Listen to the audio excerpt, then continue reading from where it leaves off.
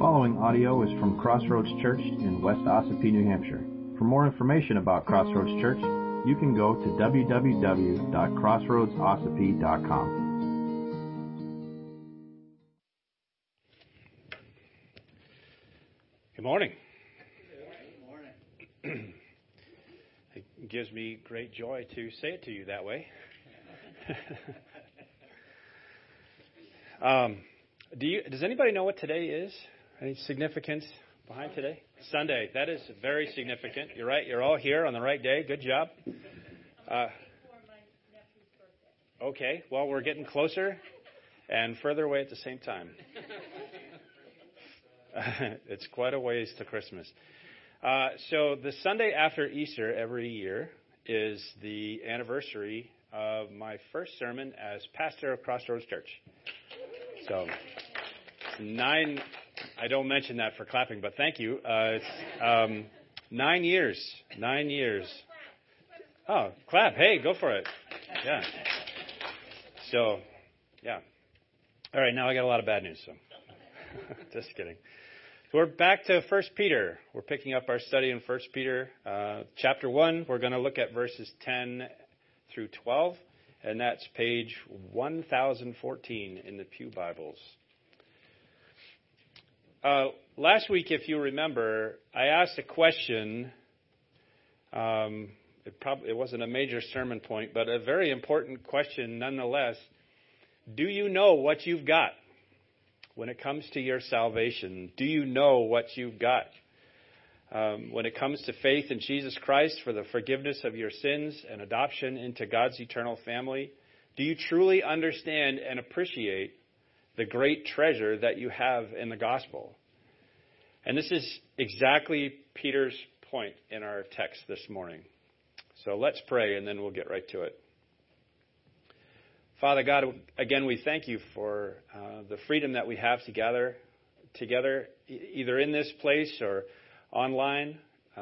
Lord, we thank you for the gift of technology that allows us to still gather around your word, no matter where we are, no matter when this video gets watched. We're grateful for that, Lord.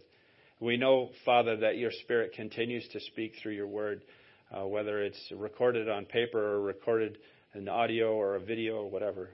Lord, we ask now that your Spirit would speak through your word and that you would be blessed and we would be encouraged by our gathering together today. In Jesus' name, amen. So before we get to Peter, I'd like to look at 2 quick verses from the Gospel, specifically from Matthew and John, where Peter was there, but he's not specifically mentioned.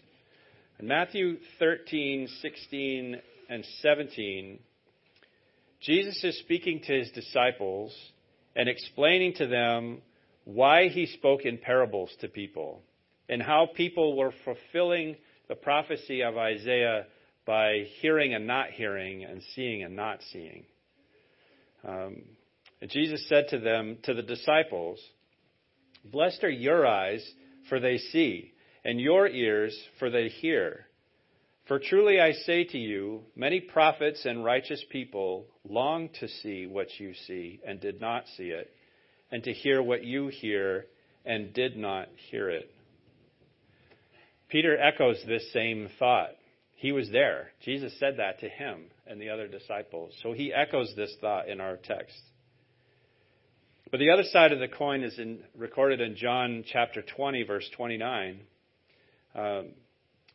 When Jesus is responding to the poor guy we refer to as Doubting Thomas. Doubting Thomas is a pillar of faith, and we give him that horrible nickname because he wanted to see Jesus' hands. He wanted to see the wounds before he would believe. And when Jesus does appear and he shows Thomas the holes in his hands and in his feet and the hole in his side, and Thomas's response was a confession, "My Lord and my God." And Jesus says to him, "Have you believed because you have seen me? Blessed are those who have not seen and yet believe." This group of believers mentioned by Jesus includes people who believed in him long before he came.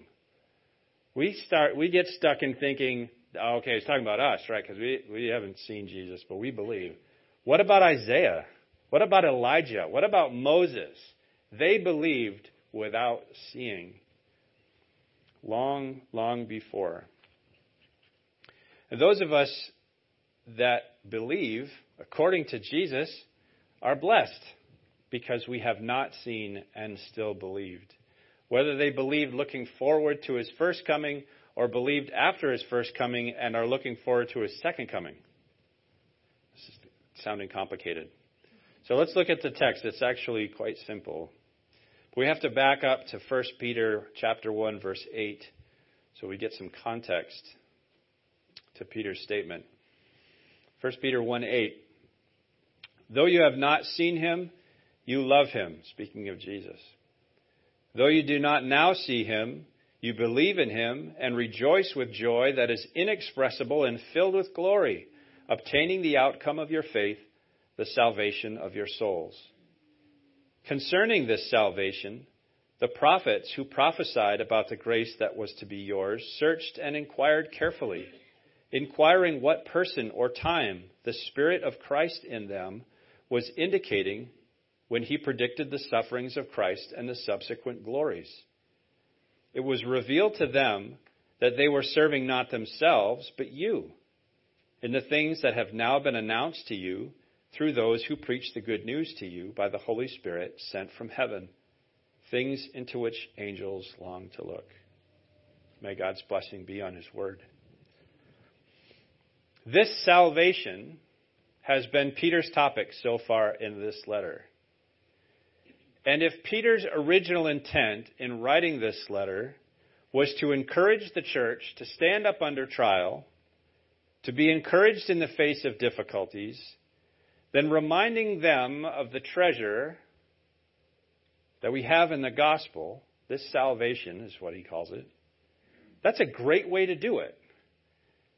Life is hard, but didn't we just sing that in a song? If we've got we haven't sung it yet, our closing song. I don't want to give it away, right? If Christ's life in us, we have no fear of death. There's no reason to be afraid of death because it's not the end for us. It's the beginning, right? So, previews of coming attractions. Sorry. My memory's working and I remembered that. So praise God for that, right? Yeah. Okay. So let's look at a few different aspects of this salvation that Peter talks about. Salvation through faith in Jesus that I think will hopefully deepen our appreciation for the great gift that we have been given, and we will be encouraged by that when we face difficulties. The first aspect of this great salvation is that Christ himself predicted it, but not the incarnate Christ. This is fun theology. The pre-incarnate Christ. I say Christ instead of Jesus because, in my mind at least, Jesus means the incarnate Christ, right? And we're talking about the eternally existent Son, the second person of the Trinity, okay? And it was the Spirit of Christ, Spirit of Messiah, that revealed this salvation to the prophets long ago. Concerning this salvation, the prophets who prophesied about the grace that was to be yours, that's the salvation, they searched and inquired carefully, inquiring what person or time the Spirit of Christ in them was indicating when he predicted the sufferings of Christ and the subsequent glories. This was Christ himself speaking to the prophets. The eternally existent second person of the Trinity, the divine Son of God, speaking to them and through them long ago about his sufferings and the glories that would follow. The plan was in place from eternity past. And if this is all sounding familiar to you, awesome. Be encouraged by it. The plan was in place from eternity past, and Christ himself revealed it to the prophets. We can't forget that Christ was active long before Bethlehem, right? And I don't mean like the 9 months that Mary was carrying him, right? He is on every page of Scripture. If you keep that thought in mind, your reading of the Old Testament will change. If you understand the Old Testament is all about Jesus, all about his person, all about his work, it changes the way you read the Old Testament.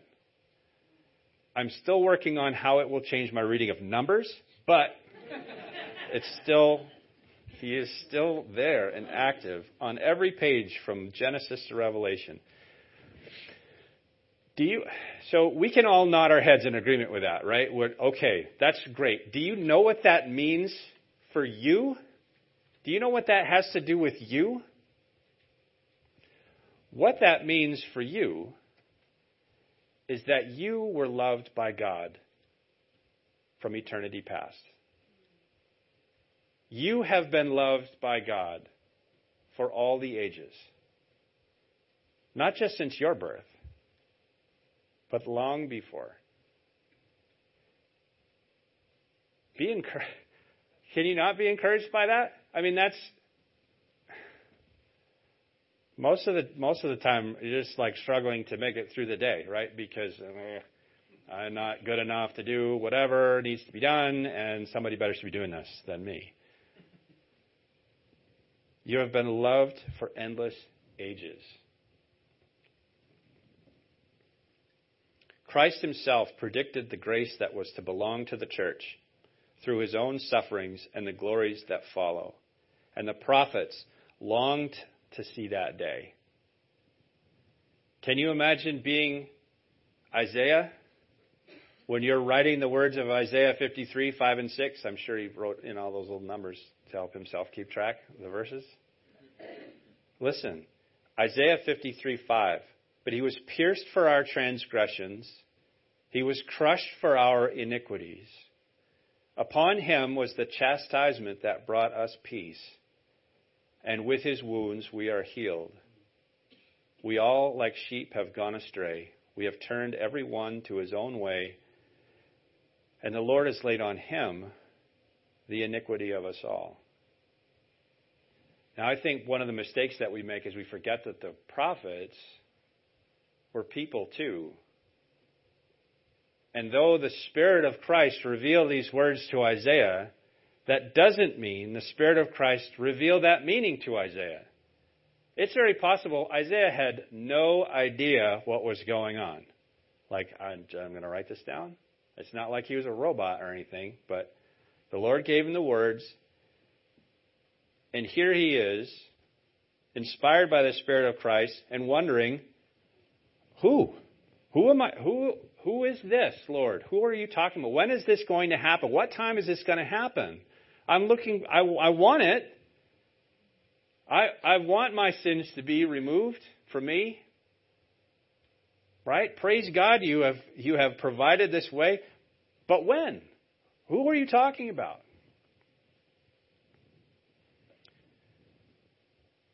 Jesus said, "Blessed are your eyes, for they see, and your ears, for they hear. For truly I say to you, many prophets and righteous people long to see what you see, and did not see it, and hear what you hear, and did not hear it." Peter says the prophets searched and inquired carefully. Isaiah couldn't flip through the New Testament and see this fulfilled. It wouldn't be written for hundreds of years. The words searched and inquired carefully, these words, they sound very literary, but they're not.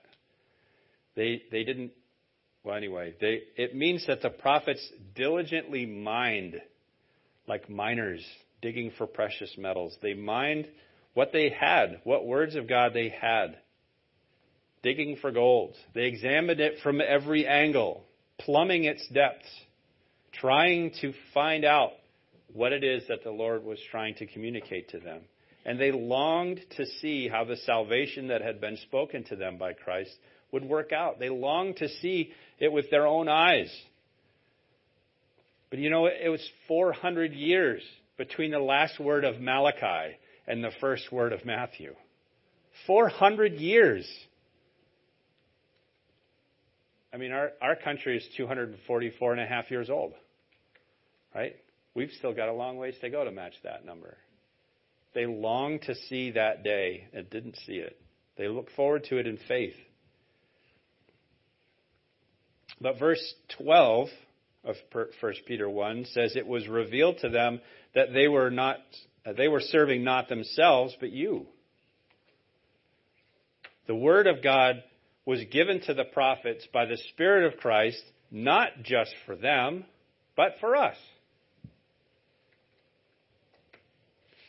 Now, the scholars differ on this, but it's generally agreed that there are somewhere between 200 and 400 prophecies, different predictions about the coming of Christ, the work of Christ, his sufferings and subsequent glories.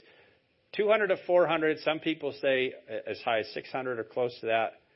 Different prophecies, all fulfilled by Jesus. Okay? I think the chances of like 5 different prophecies being fulfilled in one person is like the same chances of a tornado blowing through a junkyard and building a 747. It's astronomical. I suppose it's possible. Yeah, that's true. You were talking about that's a low front coming in from over here and high pressure. Yeah, that's high pressure to build a 747 from a junkyard. 200. I mean, if 10 is impressive, 200, 400, 576. That's impossible. But not with God. And it was revealed to the prophets they were not serving themselves in these prophecies. They were serving us. They're serving the church. John Calvin said about this thought, what else then was this but that they spread the table that others might afterwards feed on the provisions laid on it? The prophets spread out the table. Christ himself was the meal. And we, the church, all get to sit at that table and eat. What a wonderful blessing that is. Does that encourage you? You're talking about thousands of years of the work of God so that you could come to faith in Christ and be saved. Hallelujah. J.P. Lang asked the question, why were those things revealed to the prophets? Seeing as that they were not permitted to realize their fulfillment, it wasn't done for their sake, but for ours. And thus they minister to us. What a wonderful blessing. The patient endurance of the prophets as they looked forward to the deliverance of the grace of God and salvation through faith in Christ, and their diligent search for the truth in the words that were given to them, ought to serve as great examples and great encouragement to us. Hundreds of years of ministry for us and for those who will come after us. John Calvin also said, if their patience was so great, surely we shall be twice and thrice ungrateful if the fruition of the grace denied to them will not sustain us under all the evils which are to be endured. Okay? Waiting hundreds and hundreds of years for this to actually happen. And we're like, God, why are you picking on me? Why do you make everything so hard? I'm not saying this about you. I'm saying this about me. Twice and thrice ungrateful. The The grace that is ours in Christ, our salvation, was predicted by the spirits of Christ, longed for by the prophets. They served the church through their writings and their diligent study of it. And even the angels longed to look into it. This is one of my favorite expressions in the Bible. Talking about our salvation, the angels longed to look into it. It was revealed to the prophets they were serving not themselves but you, and the things that have now been announced to you through those who preach the good news to you by the Holy Spirit sent from heaven, things into which angels long to look. Our salvation, through faith in Jesus Christ, our redemption, being bought back from death, and our justification, the clearing of our record before God, these are the things in which angels long to look. Now, that doesn't mean that they want to see it happen but are forbidden. It's that they love to look into it. They want to see our redemption. The words that are translated to look into in Greek is literally to bend over so as to look deeply into and see the bottom of a thing. Right? It's like they're looking down the well to see the bottom. They want to see the story of our redemption unfold. Do you get that angels are rooting for you? How encouraging is that? It's incredible. And I don't mean the baseball team either. They're awful. But like the real angels. It's amazing. It's not that they're prevented from understanding our redemption, but that they are onlookers. They're cheering us on. As ones that never sinned, the redemption is not necessary for them. It's not a problem for them like it is for us. But they love to watch God's plan of redemption play out. It's amazing. Is this encouraging? Angels are rooting for us. So in considering our salvation, as we've already seen, Christ himself predicted it. The prophets longed to see it. The prophets served the church in it. Angels love to look into it, long to look into it. And it's the Holy Spirit that brings it. It was revealed to the prophets that they were serving not themselves but you in the things that have now been announced to you through those who preach the good news to you by the Holy Spirit sent from heaven. It is the Holy Spirit that brings the salvation through the preaching of the good news. He brought it through the apostles. He brought it through the evangelists. He brings it through me, and he brings it through you every time we share our faith. How about that? It's not just about you after all. Right? The Holy Spirit brings salvation through us when we share the good news with other people. That salvation is available through faith in Jesus Christ. The Holy Spirit delivers it.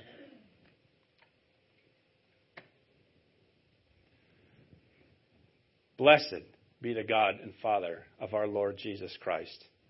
According to his great mercy, he has caused us to be born again to a living hope through the resurrection of Jesus Christ from the dead, to an inheritance that is imperishable, undefiled, and unfading, kept in heaven for you, who by God's power are being guarded through faith for a salvation ready to be revealed in the last time.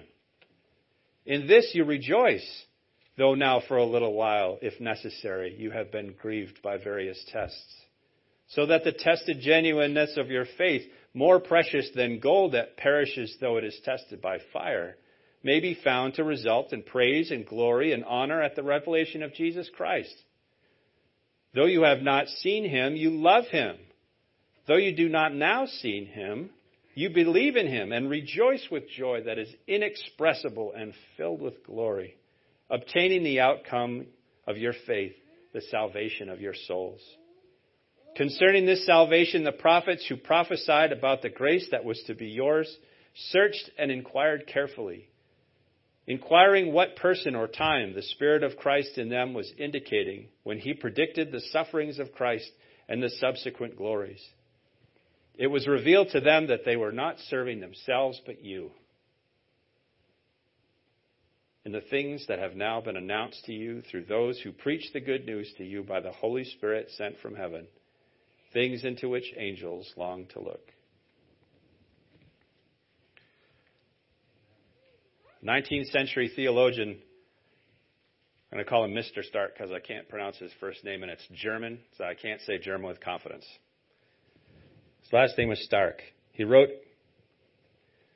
"Would you give this consolation for an empire?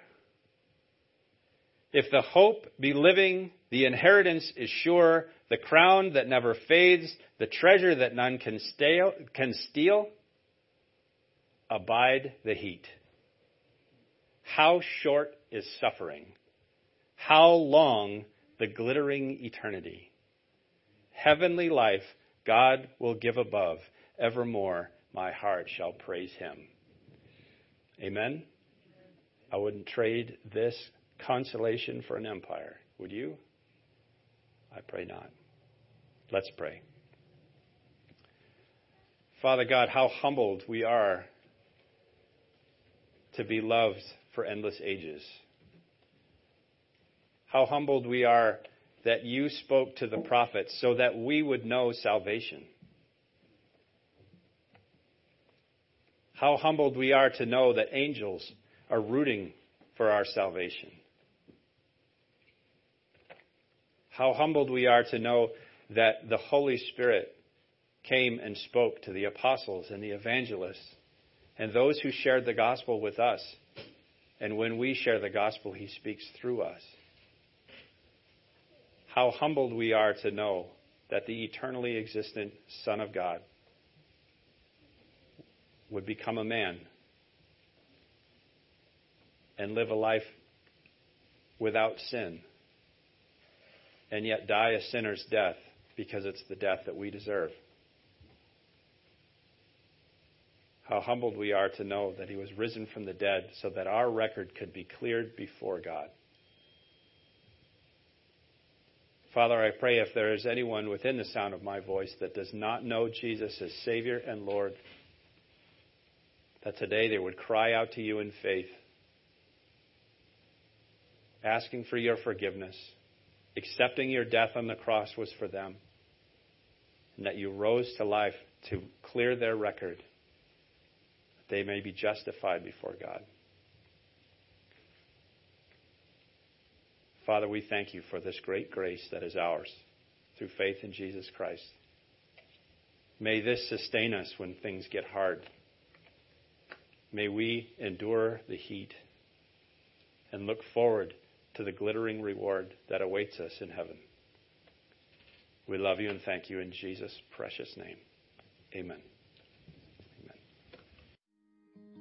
If you would like to participate in the mission of CrossRoads Church through financial support, checks can be mailed to CrossRoads Church, Post Office Box 576, West Ossipee, New Hampshire, 03890.